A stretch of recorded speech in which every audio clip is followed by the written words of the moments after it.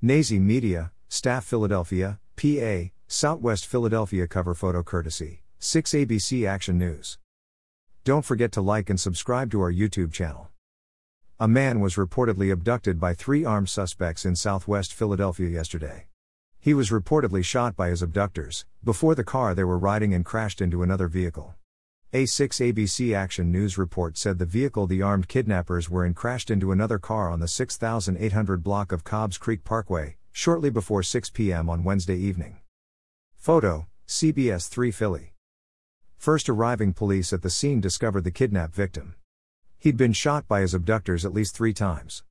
He was rushed to the hospital where he was last reported to be in critical condition. A woman and child were the occupants of the vehicle the abductors crashed into. Neither was seriously injured, according to police reports. 2 of the 3 kidnapping suspects were apprehended by authorities shortly after the crash.